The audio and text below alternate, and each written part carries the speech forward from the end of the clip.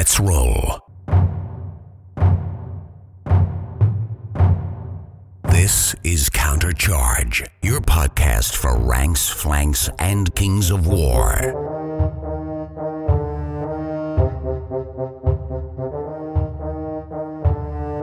Join your hosts as they delve into the world of Panithor and bring you worldwide coverage of all things Kings of War. Welcome to Countercharge. I'm Corey Reynolds. And I'm Alex Coos. Today, we're lucky to have Corey Reynolds here for the return of Inside the List Builders Studio. So we're going to delve into the mind of another madman. Last month, we talked to Nathan Cerrone about how he could paint 30,000 points of armies in a year. It's amazing. This month, we're going to talk about list building with one of the mad geniuses of Kings of War. Let's get to introductions. So who is Corey Reynolds? So I'm sure there's a fair few people out there that have heard me on this podcast before. We did the Ratkin review a couple of years ago, and that was pretty awesome. I am a gamer in upstate New York, located in the Finger Lakes region, kind of south of Watkins Glen, Ithaca, around Cornell College. We have been here pretty much all my life. I am the organizer of the Crossroads GT. This is our 17th year running the Crossroads GT, which started as a Warhammer Fantasy Battle event and has since converted over to a Kings of War event. And I think we are probably the largest event on the East Coast and maybe in the country now. We had over 80 players here this last fall at our team tournament.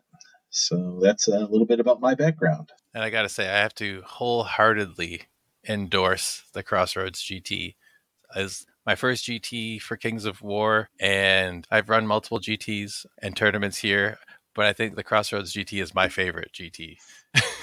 It's even better than the ones I run. So it's great. It's such you fostered such a great sense of community for such a competitive event. It's just this amazing balance that I strive for. I appreciate that. And it's just a great fun time for everybody. And I mean, since we've changed over to Kings of War, I love running Kings of War events, right? Compared to the Warhammer events. They're a lot more laid back while still being competitive. And it's not so draining as a TO to run them, right? Because you don't have all the rules questions and all the little things that typically used to come up in a Warhammer fantasy event. So I, as a TO, can actually enjoy running the event, right? The stress level for everyone is lower, players. And then it's an easier day or weekend for the TO, and everyone's just in a better mood the whole time. Yep, people are hanging out all night. I mean, after some events, you're like whipped at the end of the day, but for a King's War event, you're like, okay, it's the evening time. Let's hang out and do more stuff. I'm good. The tournament's just the warm up, right? Exactly. So it's kind of I use the term credentials loosely, but your wargaming background. How did you get to where you are? Why, how are you so goddamn good? So, God, I actually thought about this question. I was like, how long have I been playing miniature games? And it really shocked me. I've been playing for 25 years now. I started playing Warhammer Fantasy back in 5th edition. It's like, oh my God, I actually counted the years. It was like I actually started playing before my daughter was born. I was like, my God. A quarter century of gaming. It's nuts. So I started Warhammer Fantasy. A friend of mine at work actually got me into it and said, hey, I think you'd like this. Come check this game out. And seeing all the models, I was hooked. And as you know, my first army was Skaven. I love the rats. And that was all the first models I bought. So pretty much from then on, I've been hooked. Started doing tournaments around here at our local games workshop, which was up in Syracuse or up in Rochester, New York. So started doing local one-day tournaments, really enjoyed the competitive format with gaming, and then started doing grand tournaments. So back then, Games Workshop was running grand tournaments in Baltimore and Chicago, different places. So we'd go to those. And that was really when the independent tournament scene started to really take off. So you had people running GTs in different areas of the Northeast anyway, for the ones that I was going to. And so we said, our group around here was big on going to these tournaments. And so we said, what's to say we couldn't do something in our area and get people to come to us? Because we were kind of, even though we are quite literally in the middle of nowhere, we're in the middle of everywhere. So we're like 3 hours from you guys up in Toronto, or 4 hours from New York City, 5 hours from Boston, 4 hours from Pittsburgh, from Philly. So we're kind of at a central meeting point through a lot of areas throughout the region, up big population centers. So we started running it, and almost immediately it was a big draw because people just were like, yeah, we can get to play against people that we don't normally play against. It's not that big of a drive to get out there. So we've been doing that ever since. Nice to have a GT that you can drive to Friday after work. Right. Yes. Without having to like plan a whole week around take a day off, right, just to get out there. Yeah. So it's convenient, even though it is kind of out of the way. It's convenient for a lot of people from a lot of different areas to get to. And so that running it has kind of fostered just going to events from my perspective too. I meet all these people. I've gotten to be really good friends over the years. So that's how long I've been playing. And then once everybody kind of swapped over to Kings of War, I have loved the game ever since. I mean, it's a much better rule set, just the system, the community is much better. It's definitely a non-toxic, very friendly, welcoming environment that fosters new players and a welcoming environment. So that's kind of my background. You said Ratkin Skaven were your first army. Yes. Probably were they your first Kings of War army? Or actually, no, when I first started playing, my first tournament for Kings of War, I actually went to Adepticon, Clash of Kings Adepticon. I think it was the first one that they ran for second edition. And so I actually took elves to that one. So that was a great treat actually, because that was my second time at Adepticon, but the first time doing any kind of Mantic game. So that was a real treat. So I enjoyed that. So actually, elves were my first Kings of War army, so to speak.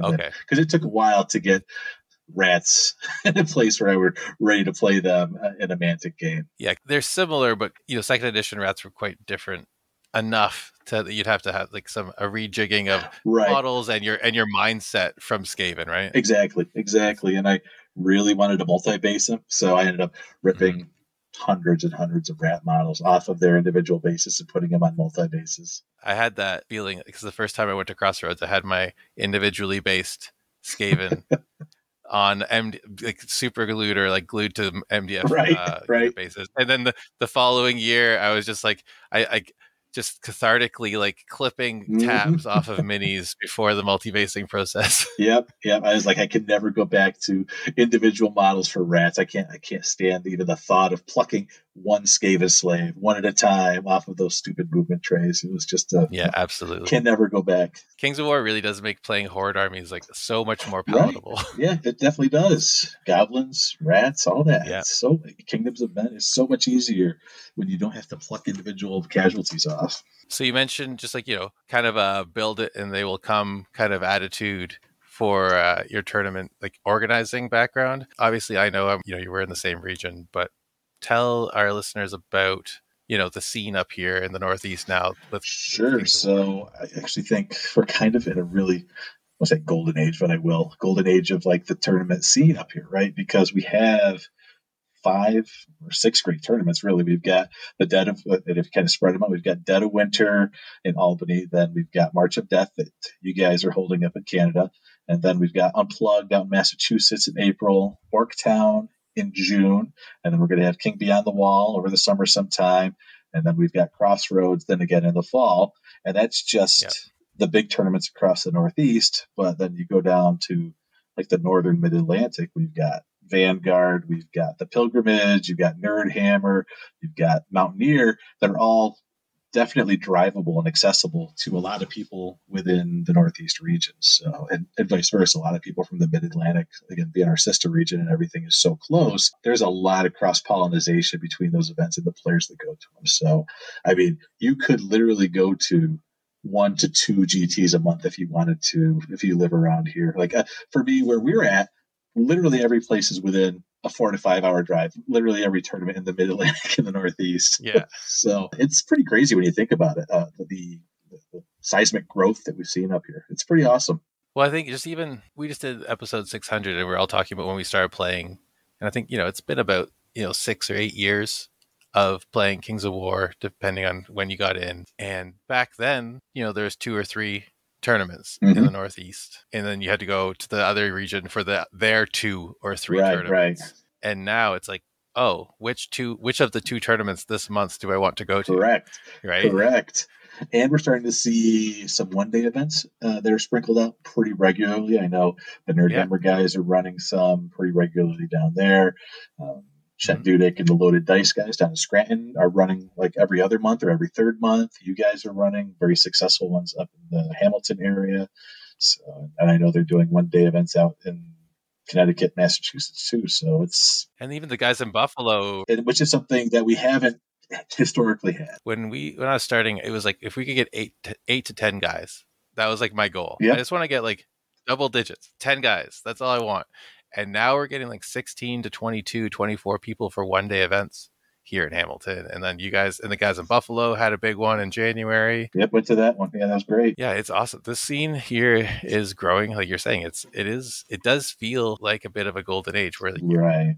every month, every few months, it just seems like, oh, there are more players. Oh, this, like for March of Death, we have a couple of guys that I've never met. I was saying to you that signed up, which is great. Like for someone who feels like a bit of a connector, it's like to have people who are just like coming out of the woodwork who I've never met. You used to have to recruit, right? It's like, okay, what date best works for you so we can get the maximum amount of people here. Now you could be like, okay, I'm picking a date, and we have enough people that we can have a coalescence of a group that will get there. And so I don't have to plan around everybody's schedule. Enough people will show up to make this a worthwhile event. So it's a pretty great space to be in, I think. It's a sign of a healthy community, a mature community.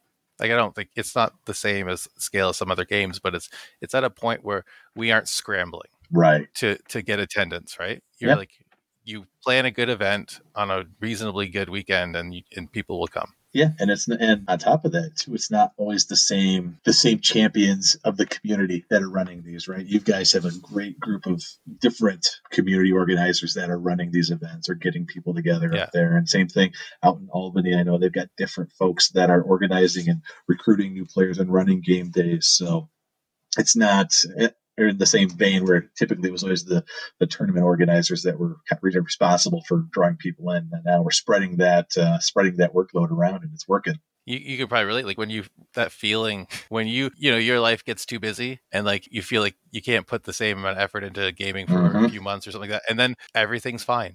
Yeah. It's awesome. The gaming community is still fine, and it's self-sustaining at that point, right? Self-sustaining, and then you have people like you said, people stepping up, other people stepping up that didn't even think that they would. Like they're like, oh yeah. I think once you start building those relationships and people are comfortable enough, and they're like, oh, I like all these people that I'm playing games with. Yeah, let's okay. Now I'm invested. I want to run things. I want to do things different, and I can step into that role and be a vocal spokesperson.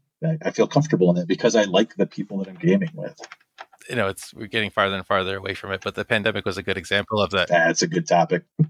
It was a good example because everyone's like, oh no, everything's going to fall apart. It's a social game. It's an in-person game, and everything's going to just go by the wayside. And I think, at least locally and in the Northeast, like we've built such good relationships that everyone felt like they needed to put extra effort to keep it going. And so when we came out of the pandemic, and the fact that your community grew as much as it did over the pandemic is still astonishing to me. Just like, how does that even happen? I think it's just a lot of like you're saying, you just build the groundwork. So you build those relationships going in, and people want to protect it, right? And then so when it feels threatened, people work harder at it. Yeah. And so it's awesome. It's like you said, before the pandemic, 12 people per event.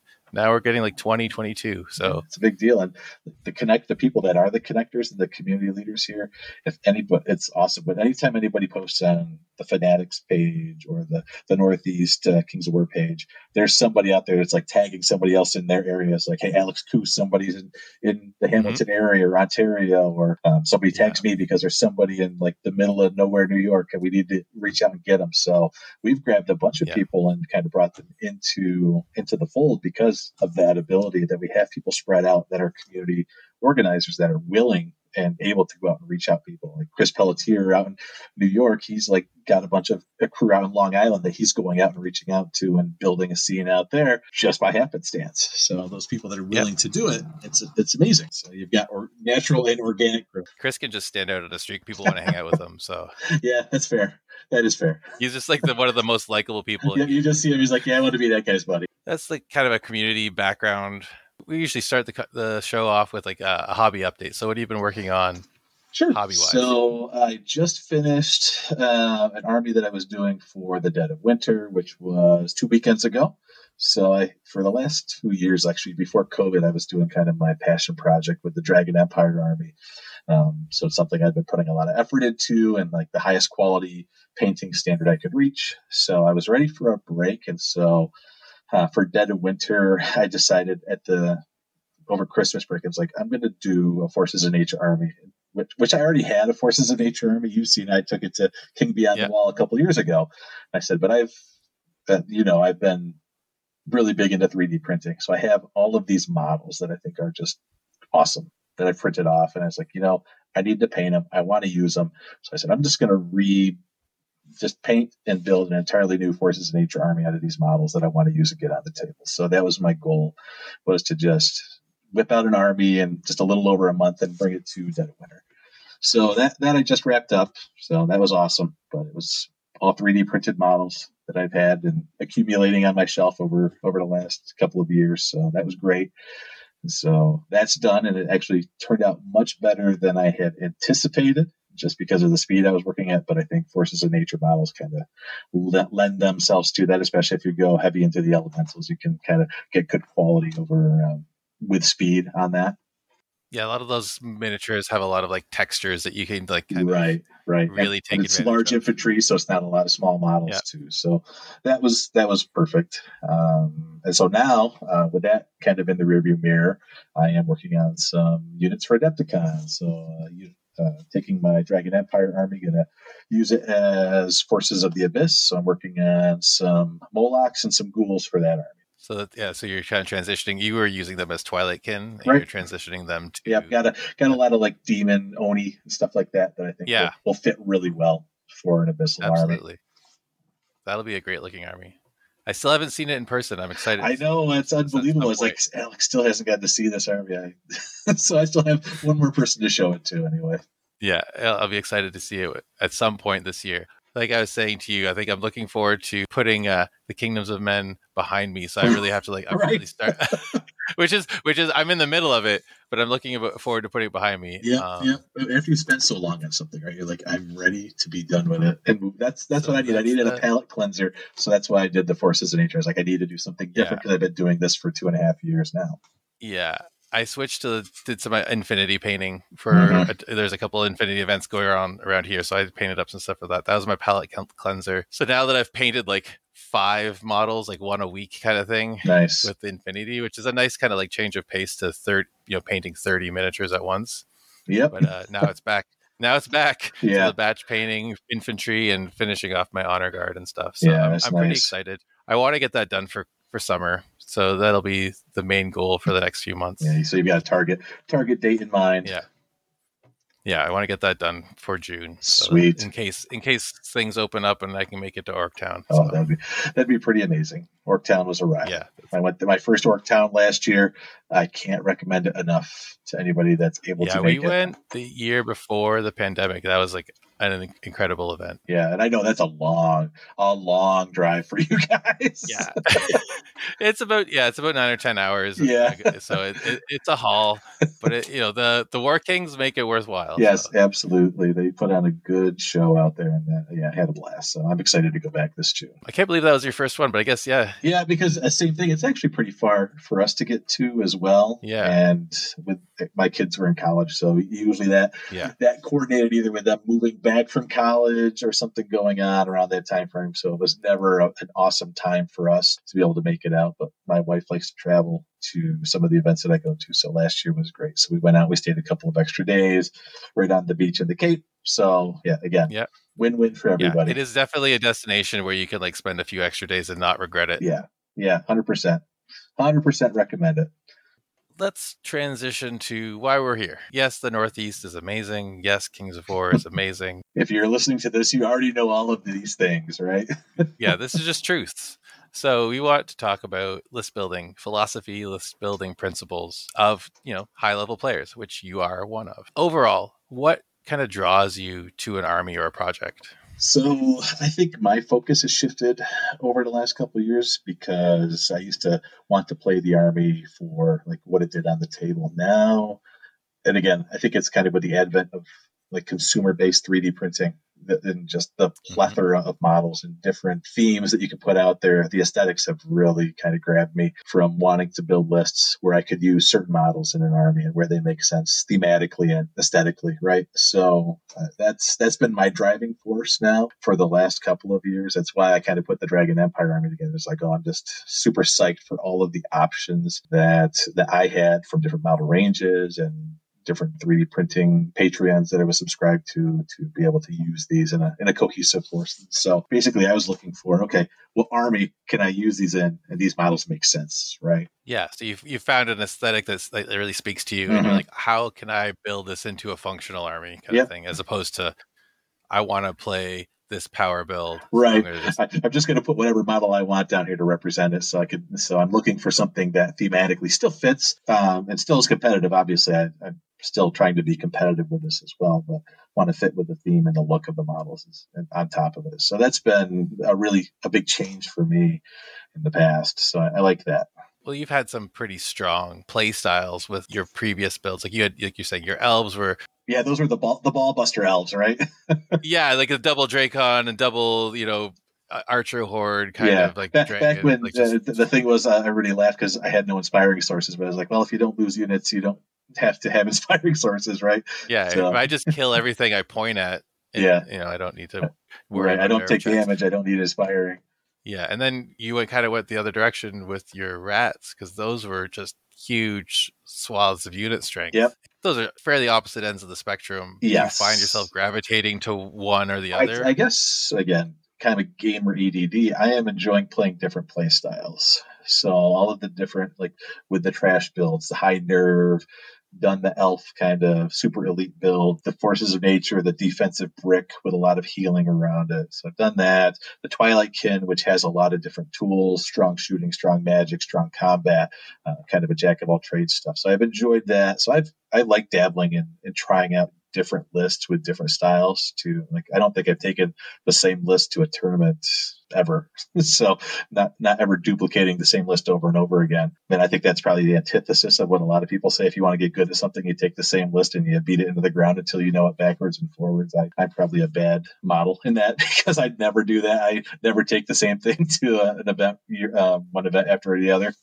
I think I was just having this conversation with Rob before we talked about how when you're learning, I think there's a lot of truth to that. Mm-hmm. You get to that point where you, not to say that I'm in the same league, but like I played rats for 6 years, right? Yeah, yeah, And but it's like there was an evolution of styles and stuff like that. But like the first 2 or 3 years, very mixed arms, and I feel like that was a really good foundation of skill building. mm-hmm. And you kind of just like you just really play that and you learn it, and then you start adding elements, changes in super trash build or hyper aggressive shooting Yes, army or yes, something else, and then you get to these different play styles either through the same army, which rats gives you the options for, or right, right, multiple different armies, and then you can just like, oh, I'm just going to play whatever is interesting, right? Because like, yes. and you get to that point where you're like, oh, you have that freedom, and with Kings of War, the game gives you that freedom. Yeah, There isn't, right. And you're then not pigeonholed. no, and that's really enjoyable. I think a couple of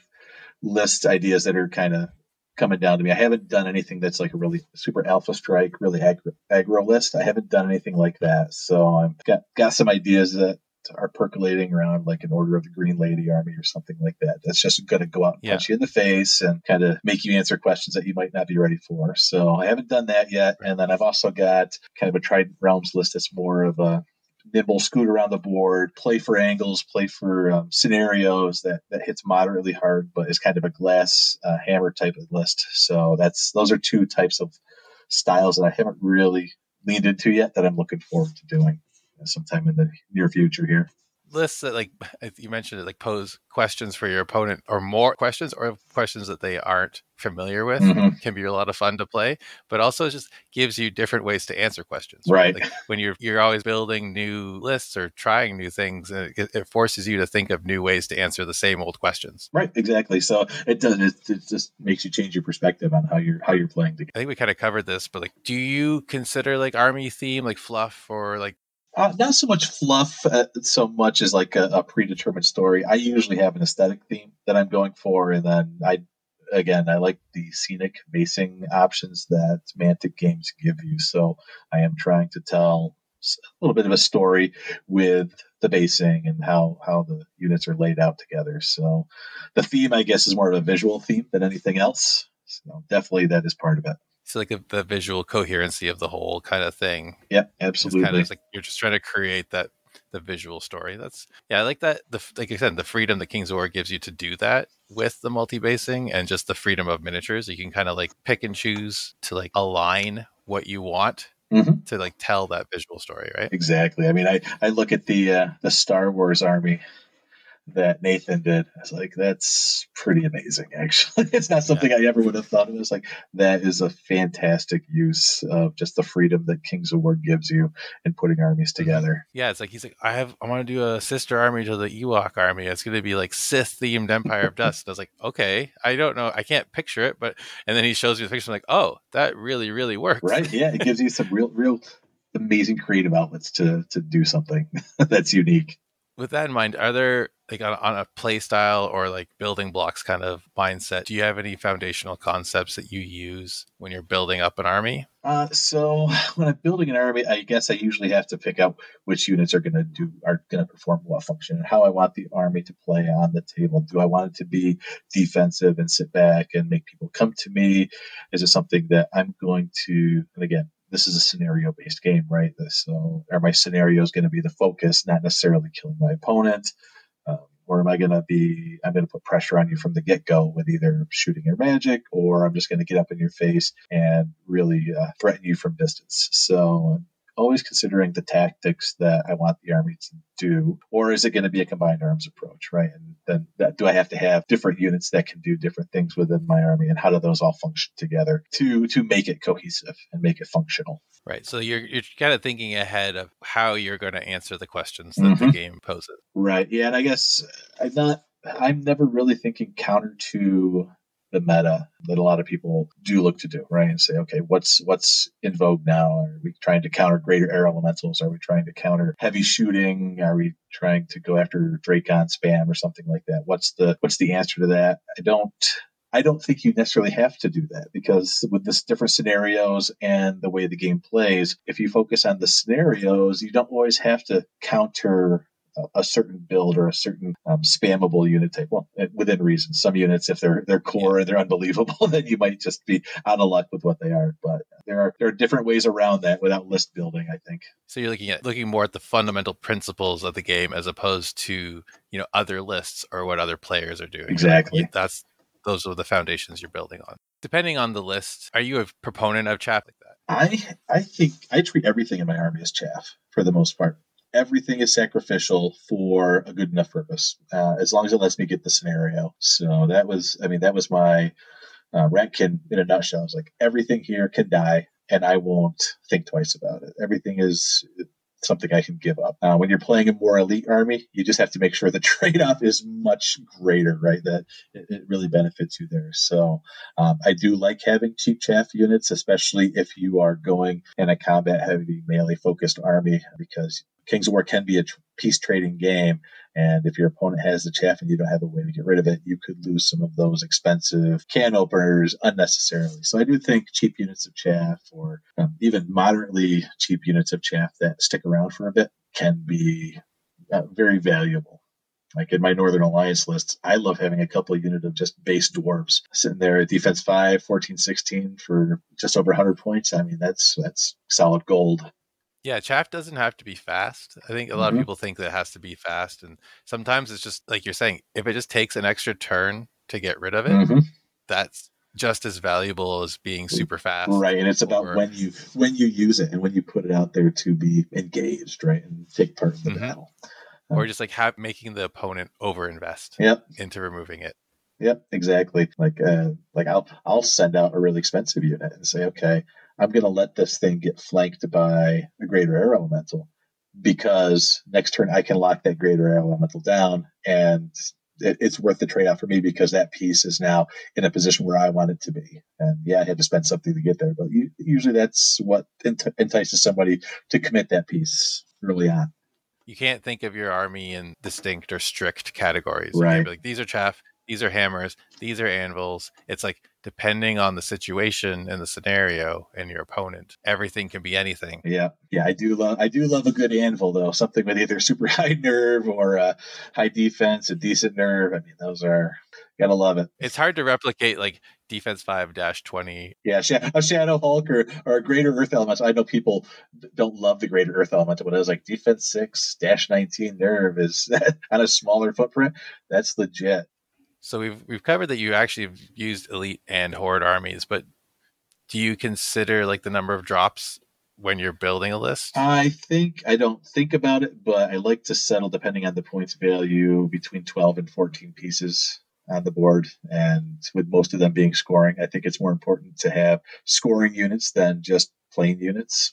Unless you have a lot of individuals that can take off scoring units, like little goblin shooters and bangits. Yeah, if you're going below 12 drops, you have to have a very good reason. Right. Yeah. So it's tough to be involved in a peace trading battle if you're super elite and you don't have enough units to commit to the game. You have to have a buffer. Yeah, right? Exactly. Are you a believer, or do you utilize battle groups, or I don't typically. I am flexible depending on the table layout and the matchup in the scenario. So I mean, obviously, there's some pieces that I want to keep together. Like with the Forces of Nature army, I tend to keep the tree herder near the Greater Earth Elementals because that Radiance of Life goes a lot longer on a defense 6 high nerve unit, right? So things like that just become a natural cohesive force. But I don't typically try to put some units with other units, especially now where you don't have conditional inspiring. So now that everything expires, it's a lot more. It's a lot easier to be more flexible with how you deploy your army. Yeah, so you're thinking more broad synergies than specific right, and really taking advantage of the board space too, right? So when I deploy stuff, it's like, okay, I have units that I want to be near walls and obstacles because they have Strider, right? Or something that has Pathfinder, or a J-Boots could be in a position where it's threatening and doesn't have to worry about the forest or the swamp in their way, or something that maybe needs to tuck in next to a building that's just its job is just to sit there and not get flanked. So a lot of that just depends on how the board is laid out and what the scenario objectives are, more so than the units themselves in the army. When we're talking about that kind of like situational usages and situational battle groups, do you think about scenarios when you're thinking of like particular pieces in your army? I do, and I think you have to, because so I actually the list that we'll talk about today actually struggled with the push scenario because I didn't have any great token carriers for loot tokens, right? And so that was something I found was like, oh yeah, this was a scenario that's going to be tough for me. I do think scenarios are important to consider, and you really need to have pieces that help you contribute in those scenarios. I find like push is definitely one of those scenarios you have to have a plan for with your army. Yep. Like, having a loot token carrier, having an approach going into the game, no matter who you're playing against. Like if you don't think about push beforehand, exactly, you'll struggle. You'll struggle. And then another one is the bluff token scenarios. And again, I don't see them played nearly as much, but having pieces that can redeploy quickly, because it's not like a typical pillage scenario. All of a sudden, you've committed to some of these objectives, and now you don't know. Okay, I'm not in a position I need to be, and you need to have something that can quickly get to a different spot on the board and claim some objectives. Right. So that's another piece where if you don't have that in your army, those scenarios are going to be a challenge. Well, could be a challenge depending on where those bluff tokens are. Yeah, stuff like loot and plunder and raise and stuff like that. So you need, things that can get to places quickly and get out of those places. Right, exactly. Or be cheap enough to be sacrificial to do their job and then be done with it. So you're a little famous / infamous for not using inspiring. This is true. What is your philosophy with respect to inspiring sources? It really depends on the army, right? Because with the elves, like we talked about, I was killing everything before I took the hit back. So it was Alpha Strike with really strong shooting. So those days I think are kind of gone. I don't think you can duplicate that nearly as much. With the Ratkin, again, I treated everything in that army as chaff. So if it died, it died, and I didn't want it to necessarily stick around longer than it needed to. So I didn't invest in inspiring sources for my Ratkin either. The Twilightkin, I definitely felt the need because those elite troops needed to stick around for more than one combat. And if I were to lose one on a fluky, which happened, losing a unit on a fluky spike of the nerve roll, it's like that can be crippling. So with the more elite armies, same thing with the Forces of Nature army that I just rolled out for Dead of Winter, I was testing it and I only had 2 inspiring sources, and it really hurt not having a third source in there to be able to anchor the center of the lines. I actually really did miss that. So I think it depends on the style of army, how much you need to commit to having inspiring. I do think war armies need it now than I used to, especially in second edition. I didn't think it was nearly as necessary as it is now, because it's harder to get rid of units with shooting, and you're definitely going to get into combat, so you're going to get punched back in the face more often now than you used to be. With those medium nerve, 14, 16, 15, 17-ish units, like inspiring is just invaluable in a lot of cases, because like you said, those fluky rolls are so much more likely in those ranges. Yep, and there's a lot of access to waiver mitigation now. So if you can keep something from breaking, that just gives you one more chance to swing back at somebody. There's a lot of fury, there's a lot of headstrong out there. There's a plethora of fearless units now that people can get access to. So just having that inspiring source to say, okay, one more shot to keep you guys in the game is much more valuable. Mm-hmm. Well, yeah, like you're saying, it's a piece trading game, right? Mm-hmm. So if you can make it, make your opponent use one more turn to get rid of a unit, that's a huge one. That's a big deal. If you don't have unit strength 36 rats like some people, keeping your units around for another turn is a huge deal. Yeah, so I have kind of shifted my stance on inspiring. I do think it's definitely much more valuable now than it used to be.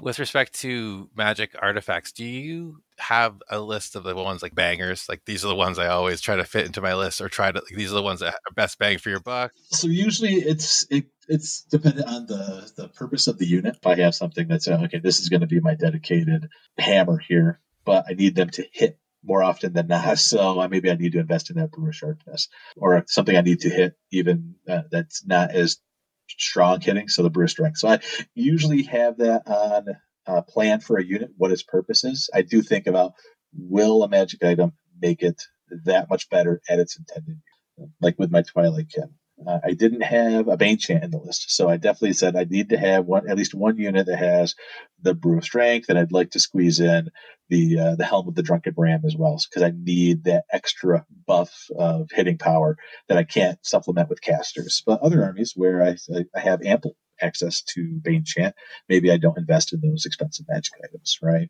I do think about magic items just in the context of what I want the different pieces in the list to do. Like, I do think the J boots are valuable more so on some of those large hordes of like flying cav, because they're typically going to be hindered. And if you're going to be striking with them, it's usually a commitment that you don't want to be in a position where you flub the roll and you lose your thunderous charge, right? So that definitely has a big impact on those types of units as well.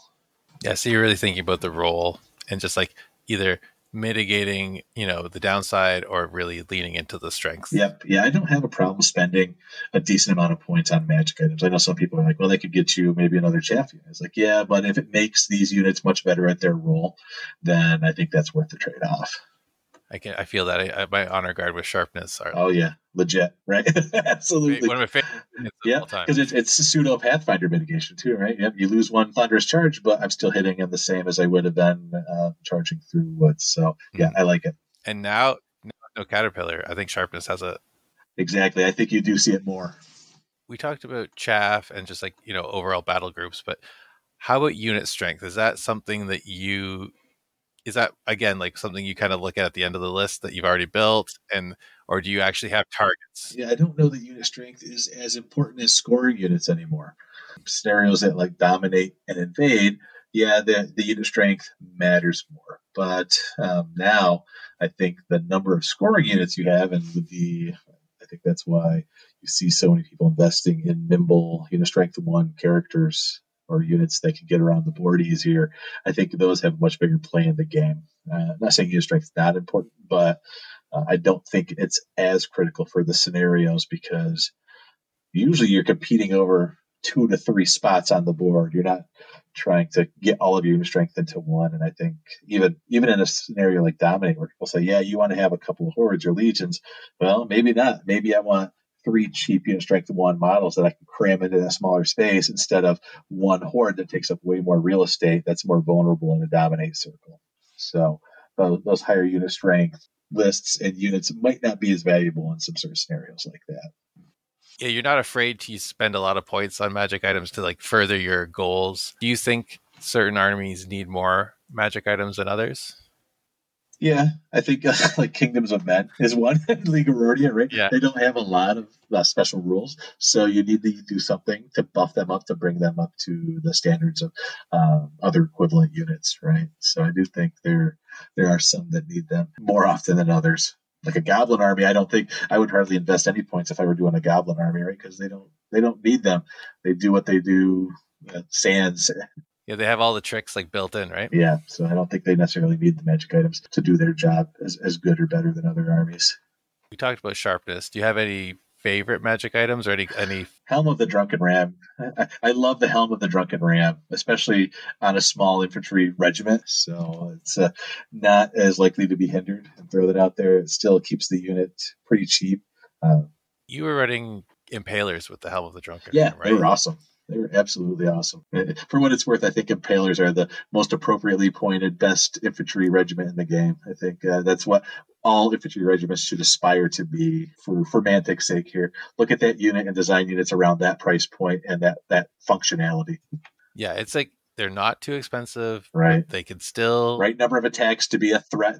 But they're not like overbearing where like you feel bad when you get charged by them. Exactly. Like, yeah, so I think that is an ideal infantry regiment. As you compare it to like a defense 5 spearman unit, Order of the Thorn from the Order of the Golden. Like, I was like, that's a tough comparison. It's a hard sell, I gotta say. You want to like them. It's tough when you start stacking in all the different special rules, and I think they're fearless and stuff like that. It just their cost gets inflated for their effectiveness. Right, and I think the cost gets inflated too much so for a regiment nerve, right? Yeah. If regiments had more play on the more like maybe added maneuverability or flexibility for the regiment, maybe it might be worth it. But right now, you pay those extra points, like you said, for the special rules, but at a regiment nerve point, it's not worth it. Just not worth it. So I think this is a good time for me to bring up my latest crusade. So this is to bring back the 25-man infantry regiment. So infantry regiments should be squares. They should be, yes. And I feel like, especially now, if we are getting rid of withdraw, or square infantry regiment would be a huge benefit to the game. You're preaching to the choir here. I think that's the same. As well as large infantry regiments, I think should be a 2x2 square instead of 3 straight. Exactly. There should be a maneuverability aspect to make up for the nerve decrease that they take. So I agree. I think that would make them much more usable and have a real place in the game.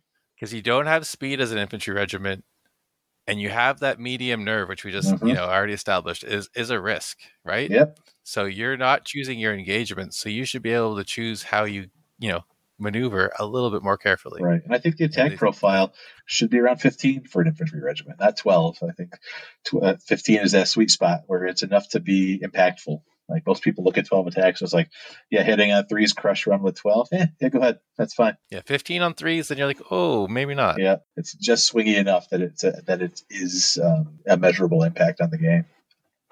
Yeah, and if we're going to have these potentially more, data's not out yet, but potentially more drawn out battle lines with no withdraw, if people start picking that up, being able to, pivot and, do some, modified corkscrews still with infantry regiments. I think I think the maneuverability to be able to get out of other units, like if you play in layers, which is I think what you want to do and how the game is best played in layers, to be able to take a unit and get it out of the way, I think is an important aspect of the game that removing withdraw really does away with. So I think that's something that solution would help with. Yeah, I digress. I think there's I also think there's other solutions there, like getting rid of the 1 inch rule altogether. I think is a good call as well. I heard you mention that before, and I agree. And it's just, yeah, we did the episode 600, and we covered Kings of War First Edition, and they had 25-man square regiments. And I think, I don't know, that just really, like, you guys are going to get sick of it. I'm going to bring it up every time I can this year. I wish so many people hadn't already committed to multi-basing on a 5x4. You know, I mean, burn them to the ground and start over, guys. Set your infantry regiments free. Speaking of slow infantry, how do you build speed into your list? It's a movement-based game, so how important is speed in your mind? So I think variable speeds are important. So I know a lot of other people have said the same thing, right? To have different speed profiles within your list. So it's not all the same threat range. So you can poke somebody out a little bit and keep your opponent a little further back so they can't all engage you in a single straight battle line. So having a speed 7 giant with all your speed 5 infantry does actually make a big difference, right?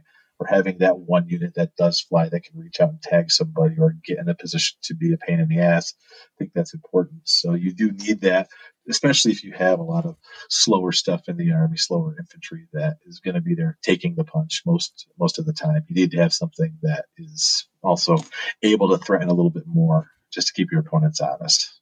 And I think dwarves do that, but they do it differently, right? They do it with hounds, with dogs that shoot dogs are a different story, right? So that's the same thing. They have different threat ranges that they can push out on you. Well, yeah, you have an 8-inch charge, but then you have a 16-inch dog range. Mm-hmm. Yeah, so I think I think that was actually a genius input by Mantic to add that to the list because it does give dwarves a way to threaten out further than they typically had been.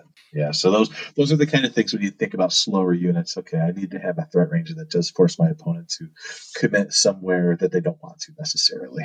How to mitigate your slower units and just keep your opponent honest with their movement and deployment, right? And again, we talked about it just previously, deploying in layers, right? And advancing in layers. So yeah, you're going to take a hit, but if somebody commits enough to kill you, you're going to actually be able to strike back with equivalent force that takes those heavy hitters off the board. So to be able to counterstrike is important.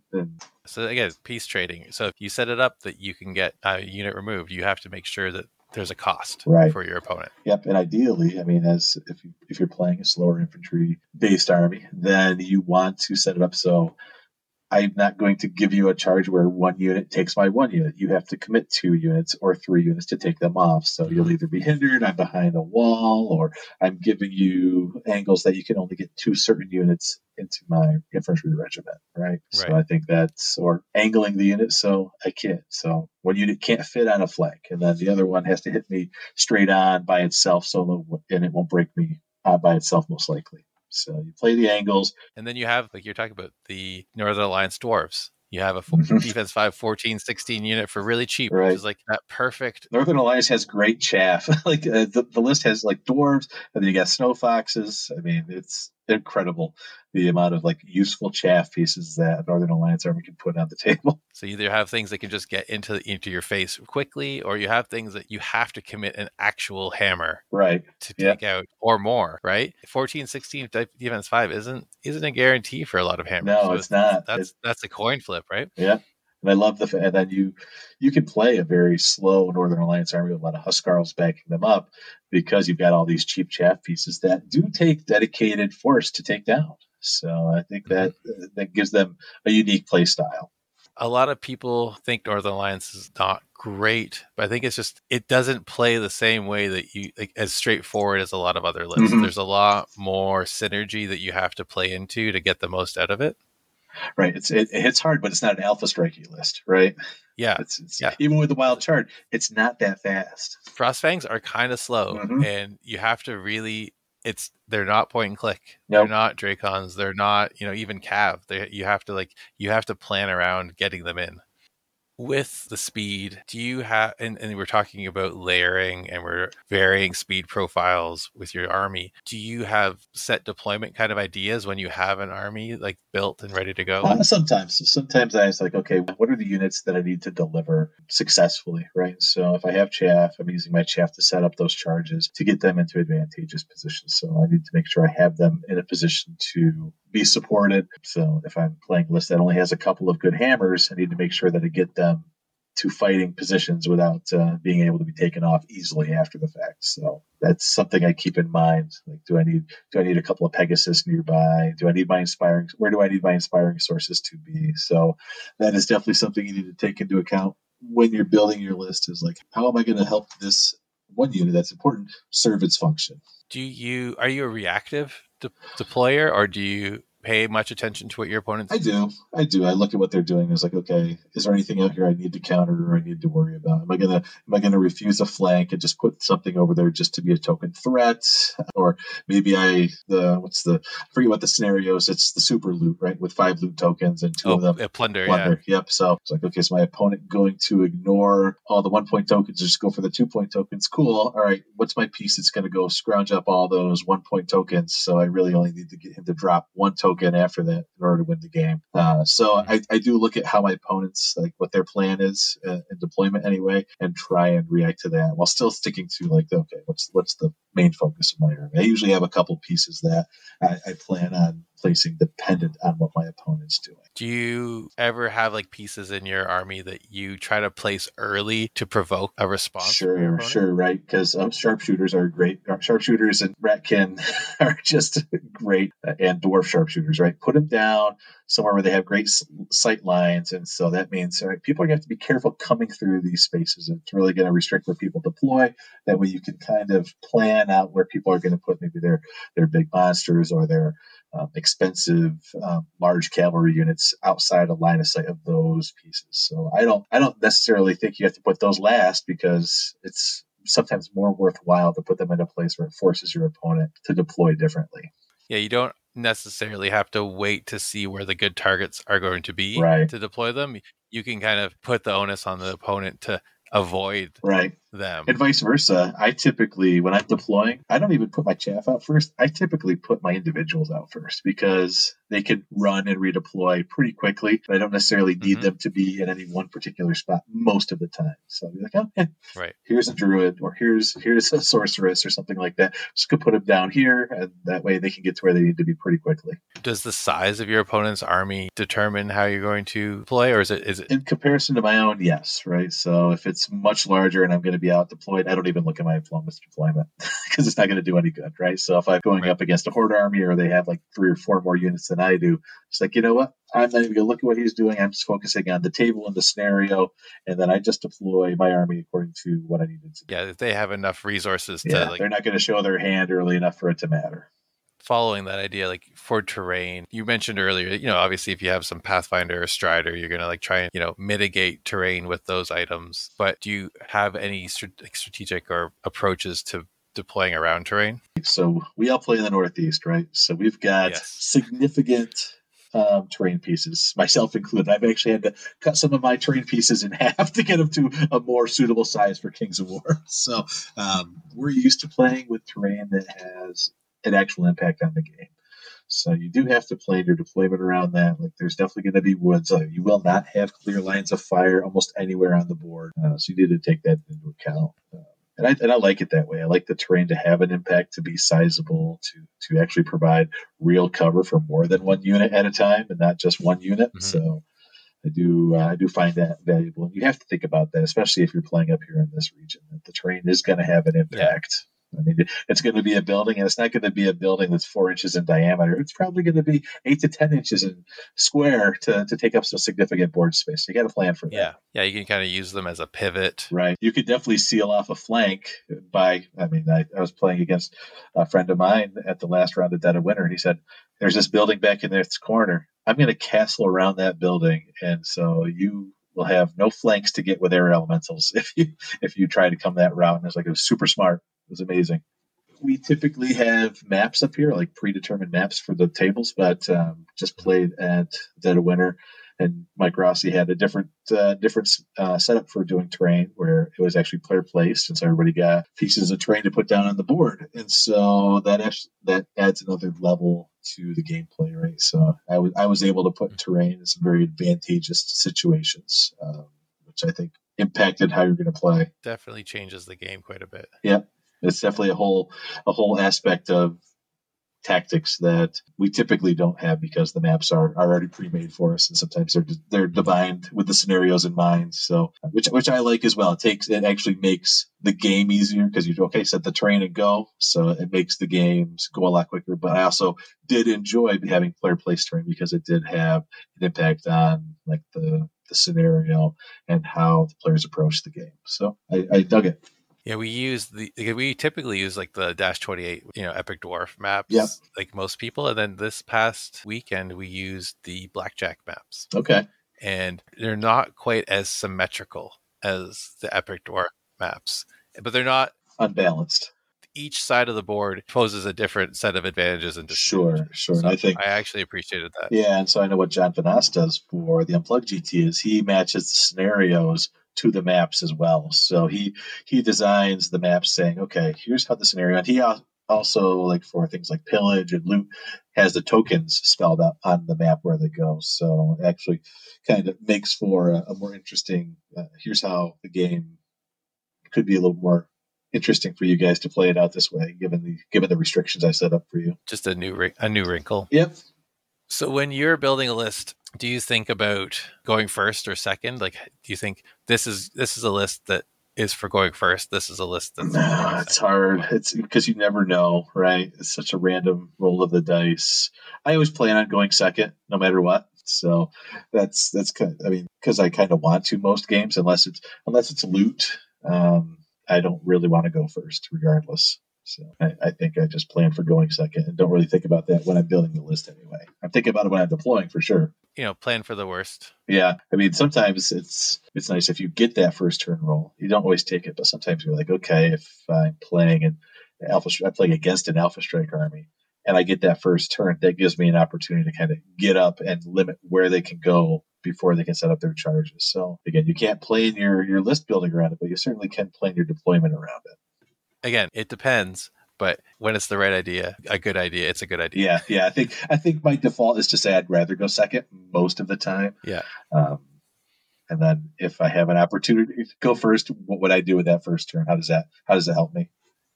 Yeah, being able to pick up objectives after your opponent is done with no repercussions is always an advantage. Yeah, and I think different scenarios lend them to that, right? You look at loot, you look at plunder. Some of those scenarios are much more advantageous for the player that goes first, and then there's other ones. I think invade and control are much better for the player that goes second, right? Because they get to decide. They get the last chance to see what they want to do, and that they have decisions to make to win or lose the game at the bottom of 6 and the bottom of 7. So I do think those are more advantageous. Which I actually had this discussion with a newer player that went to Dead of Winter with us. He's like, "Wait, it seems like going first is a big advantage." He's like, no, it's definitely not. It's some scenarios, yes, but many scenarios, no, you'd rather go second.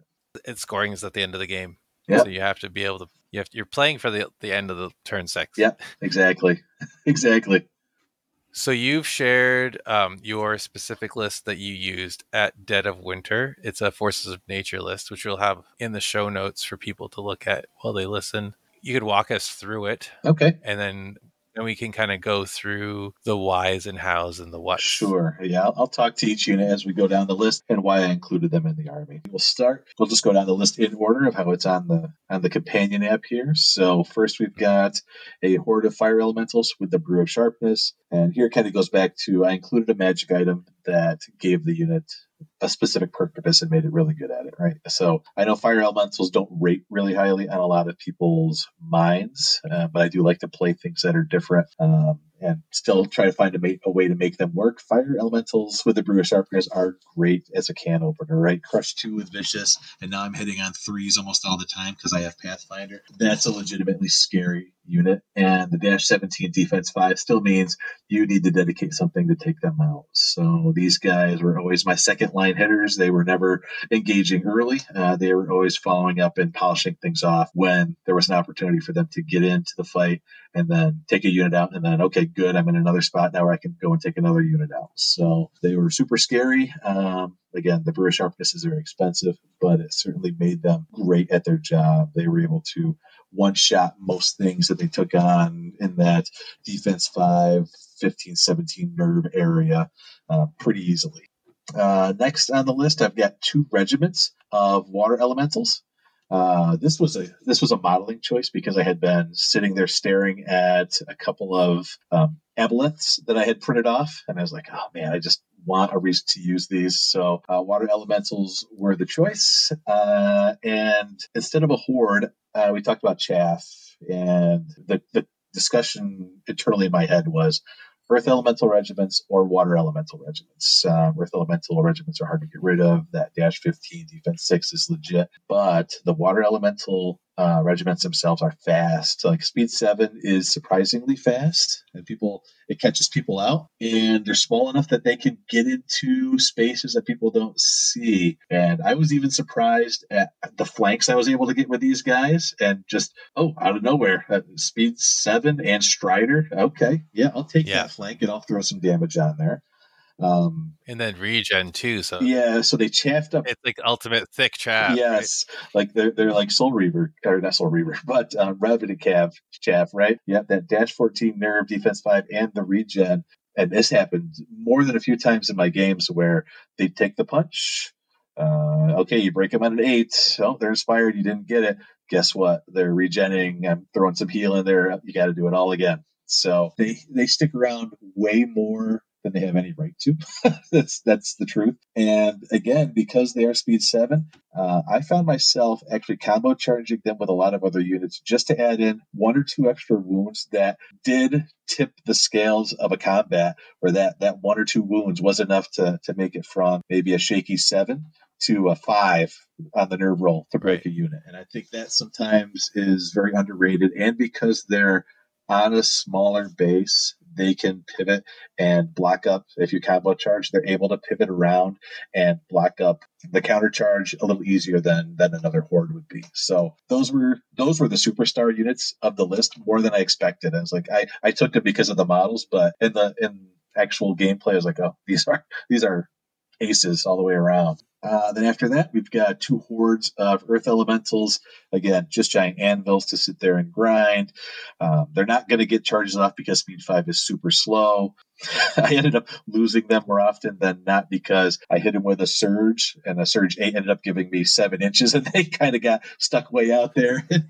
Hit when they should. They're like, we're not supposed to be this fast. No, so I mean that was my own dumb play, but they do the job great, right? The Dash 18 Defense 6 with enough heal around them to make them stick around throughout the game. Just sit there and hold objectives, hold on to tokens, do whatever they need to. The Brutal is nice to be able to throw into a combat with other things just to tag it on.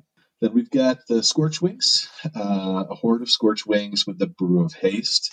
The Brew of Haste was a big add there too, because that 22-inch threat range, it caught a lot of people out, and it really lets them stay out of a threat range, but still be a threat, right? And so getting them on a flank, and now you're looking down the opponent's entire army, being height 4, able to see over hills, was a huge deal. And gets to start peppering. I didn't have any other shooting other than this, but being able to pepper some shots in actually was super valuable in multiple games. And Speed 10 on a large infantry horde or large cavalry horde is a very large threat range, and you add 2 more inches to that, and yeah, people's brains don't. It's not a normal thing to take into account, right? That 22-inch. And being nimble, this unit. I mean, you could just long bomb over somebody and then do a pivot, and now you're in their backfield when previously I didn't think you would be able to get there. So that was, again, this was a purposeful add. I had some cool models that I wanted to add in here, but Scorch Wings are good anyway, no doubt. And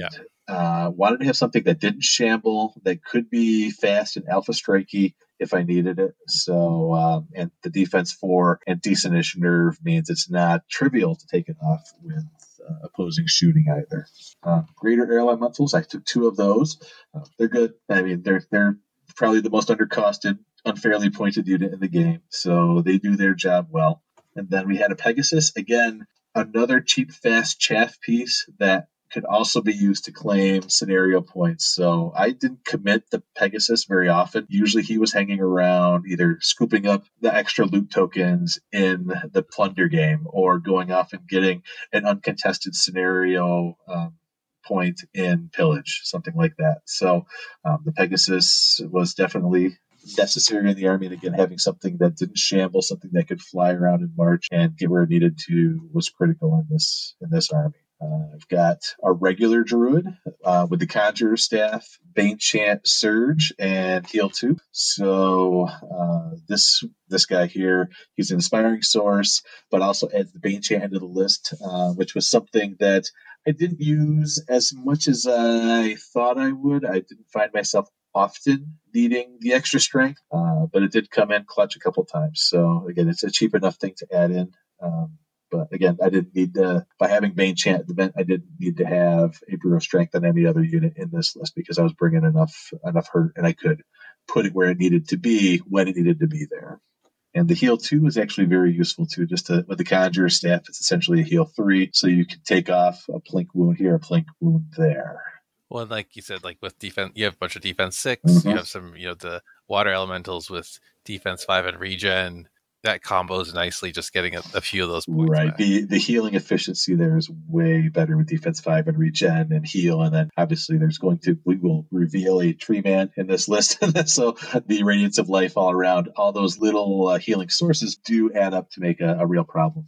Next, we've got the Gladewalker Druid hero with the Ring of Harmony and the Crown of the Wizard King that gives him the the extra 6 inches on his spells when they're cast on friendly units, and a heal 4 and Surge 8, so he can stay wherever he needs to be. The Ring of Harmony makes him the most efficient caster in the game. 2 castings of anything most of the time are super effective.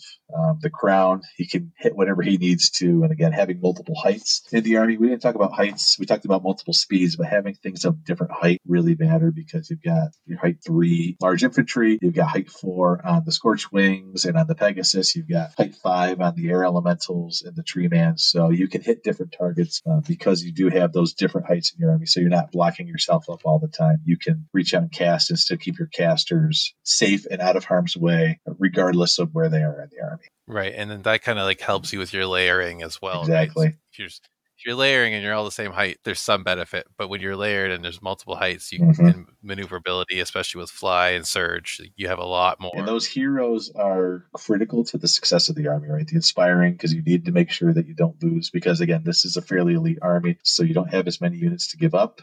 You want to keep them in the game longer, so you need the inspiring, you need them hidden. The heal and the surge are important tactical elements of the army, so you need to have all that. If you lose it, so to be able to keep them safe and see what you need to cast and be able to reach it comes into play all the time in these games. And then the last unit in the army is a regular tree herder, not the Wiltfather, because I did find that I wanted the Radiance of Life more than I wanted the extra combat potential, because I wanted to keep things in the game longer. I wanted to be able to absorb magic and shooting, which I didn't face all that much of, ironically, but I wanted to be able to absorb it and say, I don't need to come to you. You still need to come to me because I can sit here and tank your shooting all game and not be affected by it hardly at all. So, and the Tree Herder is a great scenario piece too. Just put him out there. It's hard to get enough on him to kill him in one shot. Unless you happen to be dwarves riding badgers charging down a hill, they'll do the job. But yes.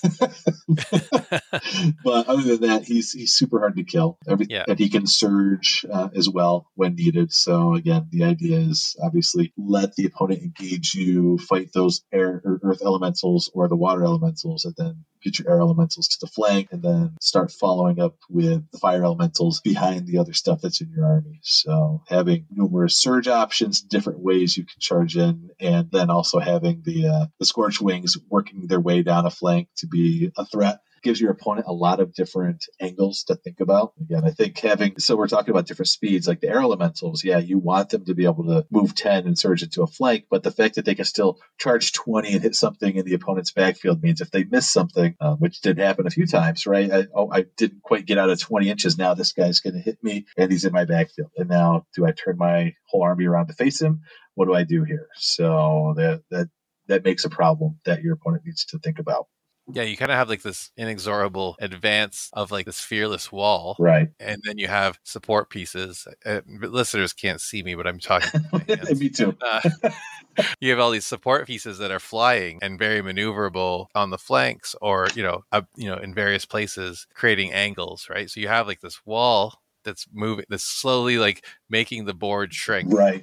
And then you have all these angles being created on the flanks. Yeah. Yeah. So you do have, like you said, different vectors, different heights. Like even the Pegasus, keeping him in a position where if somebody leaves a caster out, I can hit him and tag him and disorder him. Then hey, that piece has done its job and keeps people thinking and putting their pieces in places where I want them to be. So I think that's it was all in all a very cohesive force. And I know the forces of nature are kind of on the upward end of the power curve right now with the reduction in Pathfinder and no potion of the Caterpillar. So using that and being able to have player place terrain. So I was able to litter the board with at least difficult terrain. And sometimes because of the water elementals and their presence on the board, I was able to put fences and obstacles in weird places. I'm like, I'm the only one that really wants to be here. So that was kind of helpful and able to kind of utilize the player-based terrain for that as well. Were there many iterations of this list, or was it mainly like, this is what I have? I did play tested it a couple times here at home within our home group. Originally, I think I had a greater earth elemental instead of the tree herder because I had a really sweet model that I was dying to use. And then that actually I had the Brew of Strength on the Scorch Wings instead of the Brew of Haste, just because they're really good with that Brew of Strength too. Makes them a really dangerous unit. But I found that I was missing that third inspiring piece, having that and that extra surge piece. That way, if I lost one of my druids, I still had another option for a surge caster that could be used in a pinch, and an inspiring piece that could sit kind of in the center of my army as an anchor and just be there. And the healing. I mean, the healing was a big deal. That 1 point of healing for everybody within 6 inches adds up over all those tough, high nerve units. Oh yeah, I know that from Brood Mothers. They're valuable. They're amazing. What do you think this army does well? It doesn't die. It doesn't die well. That's what it does. It just sits there and still keeps coming at you, and it threatens you. We talked about threatens you from different angles because once you know if you're fighting the earth elementals, that air elemental is going to be in your flank. It's going to be in the rear of your units. The water elementals, like I said, they're threatening from such weird angles that people don't see. That actually caught people out quite a bit. So it does that. It does scenarios well that it can focus on a certain part of the board. The army really doesn't want to spread out very much. Even with the Scorch Wings and the Pegasus, they're really out there just to provide support for everything else. They're not kind of going to do their own thing by themselves very well. So it wants to stay pretty tight and compact in general. So scenarios that it would struggle with a lot is typically like push. We play push. I don't have a great unit to put push tokens on. So that was tough. So I had units that I knew weren't going to get across the board until turn 4. So if my opponent decided to put even token resistance in front of them, it could be a problem, right? It was not easy. So that was the one scenario that actually drew in. The other scenarios that it struggles with are the bluff token scenarios because it doesn't redeploy very well. Even though I've got flyers, I don't have a ton of them, and the ones I do have shamble, so they can't turn and go at a march with the double. They're stuck here just being where they are. So you pretty much you commit to a section of the board, and that's where you're going to be. So those two types of scenarios are a real struggle. Other list types that are a struggle is heavy defense 6. So dwarves with lots of defense 6 and high nerve hordes. That's a struggle to fight. Or armies that have a lot of cheap units of high nerve stuff. Goblins haven't fought them, but I know that that's a problem because they can fight in layers, protect all the stuff that really is important. And I don't have the volume of attacks to get through all that nerve. So Kingdoms of Men, also same thing.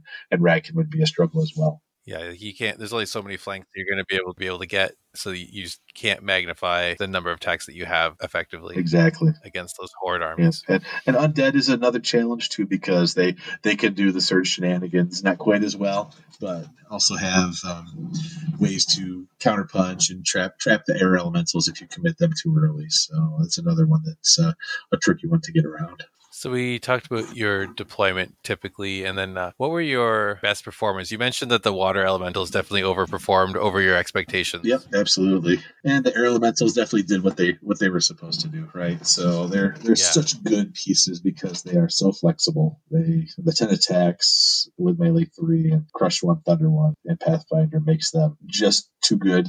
And on the small 50 mil base, you almost never have a problem getting them into a flank, a surgical flank. And even if somebody is lined up directly on your front, you can really just get them off to the side where their straight line move is going to take them past their front arc and into the flank. So and you have with enough surgers, if it's worth it, you have enough surge casters to be able to make that pretty reliable. And oh yeah, by the way, the Gladewalker Druid has elite on those if he's within 6 inches of another unit. So it's a combination of riches there. Very reliable.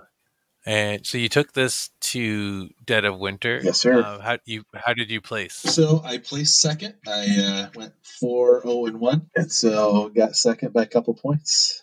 Nicely done. So what was your main takeaway from using this list at that tournament? It is very, very it does use a lot of clock when you're playing it as well, because you're really focused on maneuvering things and making sure that people are hitting you the way you want them to hit you, because you're not going to charge out most of the time. So you spend a lot of time checking angles, making sure that you're doing your pivots exactly where you need them to be, because you know that somebody's going to be there for a turn or two later. So you need to plan that out well in ahead. So I did use my clock up a lot when I was playing this army as well. So that was a good learning experience. And I tried some tricky stuff too. I actually tried in the push scenario. I wanted to do something wild and different. So I took the token on my turn 1 with the tree man, just scouted him up, and then took the token and said, all right, we're going to play You Come Get It and see what happens. So that was the game we tied. So that was fun, because typically push turns into a toilet bowl swirl around the center token, and I don't love it. So I made a deliberate choice to make it something different. So that was fun and interesting too. And the army itself it's not easy to play. So I know it's definitely on the highest end of the power curve, but it is not something that anybody's just going to be able to pick up and play and say, yep, I got this and go, because doesn't pilot itself. No, you need to understand how surge works. You need to understand the different angles. And often you're not going to be charging. You're going to be taking the charge. So you need to make sure you know, like, how much damage am I expecting to take here, and how much can I really reliably absorb before I'm going to be in trouble. You can't heal it back up. Right. So this is a 2150 list. Correct. Yep. So going, if you were to take this to another event, or, bump it up to 2300, what do you think the changes would be? Probably 20. If we went up to 2300, I might stick in a regiment of Scorch Wings, just that unit strength 2 that a regiment has, and to be able to bounce out there and contest things late in the game. That would be very helpful. Or maybe a unicorn just an individual unicorn to add to the healing capabilities of the army, but also be a threat running around with the 3 attacks. It's a decent unit to ground flyers, although this army doesn't really struggle with flyers, but maybe to be able to hit at casters or disorder shooters or something like that as well is an interesting side piece that might be a good addition. Or maybe just another Earth Elemental regiment, just to be another block in the way. Well, yeah, like you said, like Dash 15, Defense 6 is just, it goes back to those multi-purpose kind of, slow chaff units where like you have to overcommit to kill it. Like there's just no easy way to deal with it. Right. I do think the speed, the water elemental speed is important. Keeping that in the list is very important, because all the earth elementals are so slow, and you want the fire elementals to be behind them as your second wave. So having something that can get out of the way, get out there and touch somebody early on, I think is very important. Going forward, I think you mentioned you're going to be doing Forces of the Abyss for Adepticon. Yep. And do you think you have any other, projects in mind going forward? I do. I am also working on building a Trident Realm army. I think I want to do something that has a nimble bent to it. So with the nimble Worm Riders and Knuckers and Centurion Worm Riders and Tree Leapers, there's a lot of units in the army that can skirmish around the board easier than others. And so while they're not super tanky or resilient, they don't hit super hard. You can find angles that do put them in good positions. So that's something I'm working on building now. I've got models that are coming off the printer daily, and so I'm working on building the list. I've got some scenic basing themes that I want to do as well. So that is, I think, what is going to be next after Adepticon. Nice. Excellent. That one's one for List Builder Studio, I think, too. That list, I think, I'm still crafting it together, because I do like the idea of having a bunch of different nimble units that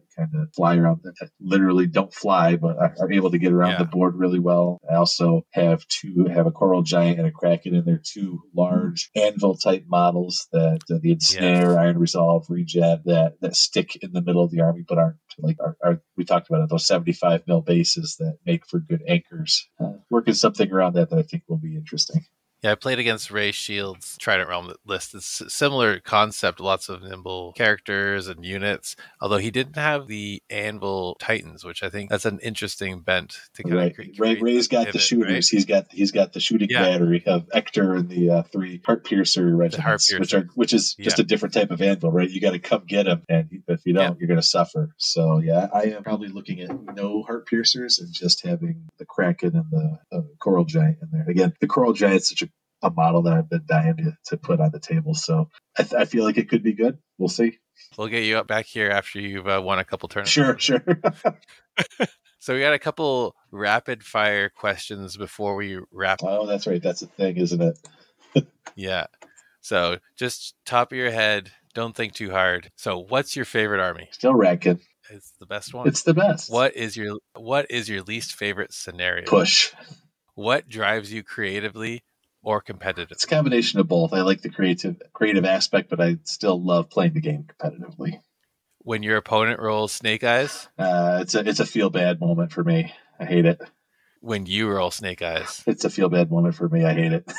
What is your favorite hobby material? So there's a modeling paste that I use. It's like a painter's modeling paste that they use for canvas artwork. It's a nice, like a gritty sand, and I use that crap everywhere. It's all the texture on all of my bases makes for good looking ground cover, for building up hills and stuff like that. So I use that obsessively. What is your biggest gaming pet peeve? People that blame their dice. If you had to replace miniature wargaming with another hobby, what would it be? Probably board gaming. Oh yeah, you guys, the Shambling Horde is famous for their board no games. No doubt. The library is stacked. What other miniature wargame would you not want to play? 40K, Age of Sigmar. If you had a romantic evening with Ronnie Renton, what would you whisper sweetly to him? 3D print those Mantic models. So that's Inside the List Builders studio with Corey Reynolds. I think we've delved deeply into the inner workings of your gaming mind. I appreciate your time. The listeners appreciate all your insights as well. So do you have any shout outs or anything you want to bring the community's attention to? Yeah, well, I'll shout out Crossroads, right? So Crossroads is September 23rd and 24th this year. We're usually the last full weekend of September. We will again be doing our 4-player team format. If you haven't played in a team tournament like that, I love it. I think Alex can vouch for it. It's one of the funnest type events that you can go to. You'll have an opportunity to see probably every player in the Northeast and the Mid-Atlantic there. So I highly recommend it. We had 80 players last year. My goal is to shoot past that and get 3 additional teams to get us up to over 92 players for this year. I think that would be amazing. Dinner is provided, so our venue is in a hotel. It's in the same hotel we've been at for the last 10 years. We've got a really good relationship. People are able to bring their own alcohol. We hang out in the game hall till all crazy hours of the night. There's never a reason to leave the hotel. We'd have food brought in. We have a Mexican buffet catered on Saturday night as part of the event. I personally think it's one of the greatest hangouts in all of the gaming community. So I highly recommend it. And I hope we can get 3 more teams there to kind of break our record from last year. Yeah, I cannot recommend Crossroads enough. Best tournament in North America. I agree. I think so. I haven't been to all of them, but I can't see one being better than that. I'm going to shout out my tournament, March of Death, March 4th and 5th here in Hamilton. It's 2,500 points on Saturday, 1995 on Sunday. So you have to have 2 lists as your army slowly gets. Yeah, that's a really interesting concept. I'm interested to see how that plays out. I keep hearing people complaining about the list building troubles in a good way. Like, I think it's forcing people to build lists in a different way. Right. Yeah. Double the stress, list, right? Yeah, your 1995 list has to be a subset of your 2,500 point list. So you can only remove things from your 2,500 points to get to 1995. So people are like, oh, what if I get a 1950 and add 45 points? No, it has to be you can't do everything you want. Yeah, I like the idea too, right? Like you said, the March of War is the idea is these guys have gone through the battles on day one. Here's some casualties, they're gone. So here's what you got left over for day two. You got the leftovers. And so it's not always going to be what you want. So I think it's forcing people to build this slightly differently than they're used to, which I think we get into the samey builds over and over again with 2300. And, so I think you just want to make people think outside the box a little bit. Yep, I agree. That's why I like the 2150 that Dead of Winter did too, because it wasn't the typical, something different. Also, at March of Death, we're going to be doing a raffle for another one of Nathan Sarone's armies. He did a Sith-themed Empire of Dust army, which I posted on the Countercharge page and all over the internets. But anyway, we're doing a raffle, $10 a ticket, $25 for 3. All proceeds are going to Doctors Without Borders. We raised, I think, $1,650 last year for Doctors Without Borders with our raffles at our tournament. So we're just going to try and beat that this year. I know the Northeast raised, I think it was over $5,000 last year. I think that's an important call out, right, too, is like every single event in the Northeast, we do a raffle for something, whether it's for prizes, for an army, for something like that. And every single one of those raffles, the proceeds are going to charities, great charities that are close to all the TO's hearts. So everybody has been very generous. Like you said, every event I've been to, we're raising over $1,000 for every single charity that the raffles are supporting. So I think that's a great goodwill shown by all the players, and it's been very generous. Absolutely. Links will be posted again in the Countercharge page. Can people that don't go to the tournament enter the raffle? Absolutely. Nathan has said that he is willing to pack it to ship at the winner's expense because it will be an entire army. Yeah, that's no joke. It might get a little pricey, but still probably cheaper than buying the army in and of itself and having it painted. Or you can pick it up at Crossroads. You can pick it up at any Northeast GT that Nathan goes to. So that'll be all the Hamilton GTs. We have March of Death. King Beyond the Wall will be in August this year. Crossroads is in September. So if you're patient, you'll be able to pick it up at one of those or any one day in Hamilton. So again, all proceeds going to a great charity. The army looks great. Mike Rossi won the Ewok army last year, so don't let him win. He entered again, so don't. Right.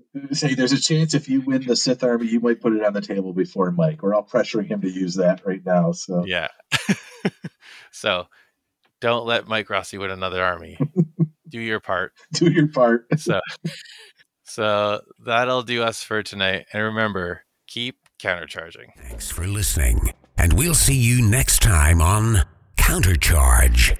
Please let us know what you thought of the show by emailing us at counterchargepodcast@gmail.com, on Twitter at countercharge15, or by commenting on the Countercharge Kings of War podcast Facebook group.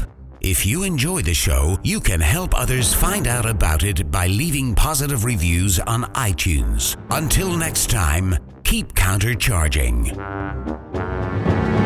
Music is a composition of Kevin MacLeod and is licensed under Creative Commons.